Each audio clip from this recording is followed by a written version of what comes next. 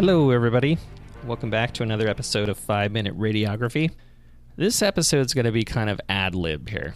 I received my first question from a user who wishes to remain anonymous. The question is, what made you choose to become a radiographer? Well, that's a long story. As a kid, I was plagued with asthma and chronic bronchitis, so I think I was exposed to a lot of medical imaging procedures probably up till age 12 when my asthma kind of went away. Now, all the way up to that point, I hadn't necessarily considered a career in medical imaging. I wanted to be a pilot. So I was going to air shows and studying up on all the planes, and I wanted to join the military. And come high school age, I was still into that idea. I had joined the cross-country team, and I ran track and field, did water polo for a season. I was really athletic back then. You wouldn't know to look at me now, though. But at age 17, about 2 weeks before I graduated high school, I went in and enlisted in the Navy. Well, I signed the paperwork, and everything was going just fine. I didn't actually tell my parents. And then I got a knock on the door one day. And my mom, I remember this, my mom was sitting on the couch in the living room, and I answered the door. Navy recruiter comes in, shakes my hand, and he says, "Jeremy?" And I said, "Yeah." And I looked over at my mom. She was glaring at me. He says, "Can I come in?" And I said, "Yeah, sure, come on in." And all of this was obviously very embarrassing for me because my mom I think she probably just felt betrayed, or I don't know what was going through her mind, but it wasn't happy thoughts. So the guy says, I'm sorry to inform you, but due to your history of asthma, we can't admit you to the Navy." And just like that, all my dreams had been shot down. So I actually went and talked to a Army recruiter, talked to Air Force recruiter. They all pretty much said the same thing. Now, this was mid-1990s.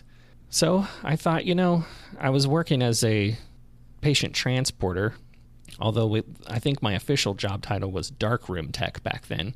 I worked at a hospital in Orange County where my best friend's dad had worked, and he had just finished going through x-ray school, and he kind of got me this job. And I would go into the dark room and process film screen images for the technologists there, and I would also transport patients. We kind of had both duties for the radiology department. And I gained a lot of exposure there to general x-ray. So after, a year or two of that, I started looking into the x-ray program thinking, gosh, I could do this. It looked easy from my perspective. I didn't know the intricacies of positioning and the technical factor details that went into all of the decisions that a technologist makes at the time. But I think that's the thing with it. Everyone thinks we're pushing buttons all day. And even as a transporter, I kind of thought that too. And I just thought, wow, this guy's making decent money for doing something that looks pretty easy to do. So he kind of talked to me about it. He let me know, hey, it's not exactly all fun and games. It's not easy, but it's doable. You need to go to x-ray school and kind of figure out how to do this. So I decided, you know what, that's fine. I don't have a plan B at this point.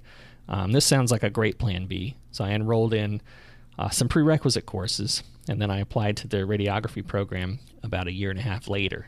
So going along fine, doing great in my schooling, and about 6 months before I graduate, I had moved back in with my parents again to kind of help save some money.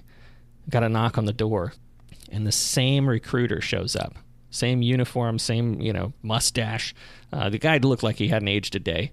And he comes in and he says, are you still interested in joining the Navy?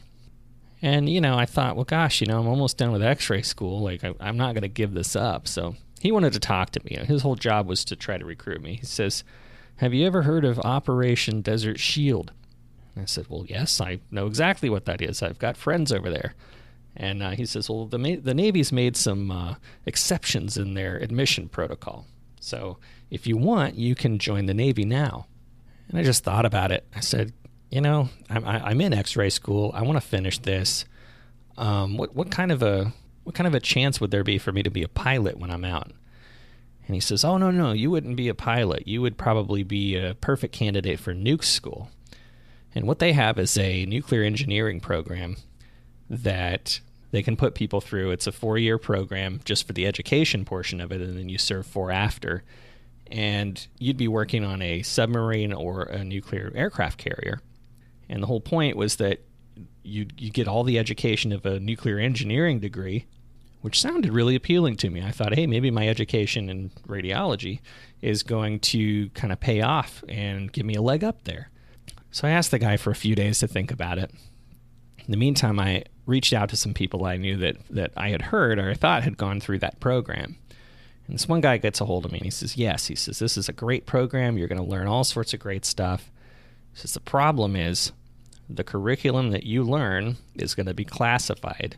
So when you get out of the Navy and become a civilian, you'll have to do the whole nuclear engineering degree again, basically, because you can't prove with transcripts the education that you had to qualify for credits towards that degree. So anyways, that's making a long story a little bit short here. I decided not to, because if I wasn't going to be a pilot, I really liked my plan B. And as you can see, I've grown quite a bit in my career. I've really enjoyed medical imaging as a career, and I don't think I would take it back at this point. It's just kind of one of those things where things work out for a reason. You know, even though it wasn't my initial plan, I've obviously enjoyed it. I love learning every day. I love perfecting the practice. I love teaching other people how to do this. And it all kind of spawned off of, you know, having some medical conditions as a kid to missing an opportunity for what I thought I wanted to do. So yeah, that's it. I hope I answered your question well enough. So thank you, Anonymous, for sending me that question. I'd like to encourage anybody else who has questions for me to go ahead and shoot them my way. You can email me at topicsinradiography@gmail.com. That's the email address I had for my old website, which is now down. Or you can get in touch with me over social media at 5MinRad for Twitter and Instagram, or you can join the interactive Facebook group. I'm going to be having some additional stuff come up that I think you're going to find very interesting, and you might want an opportunity to participate in that. So make sure you're subscribing on iTunes or your favorite podcatcher for any of the most up-to-date episodes to be automatically added to your feed. And keep in touch with me on social media. Hope you guys have a great week, and I'll chat with you soon.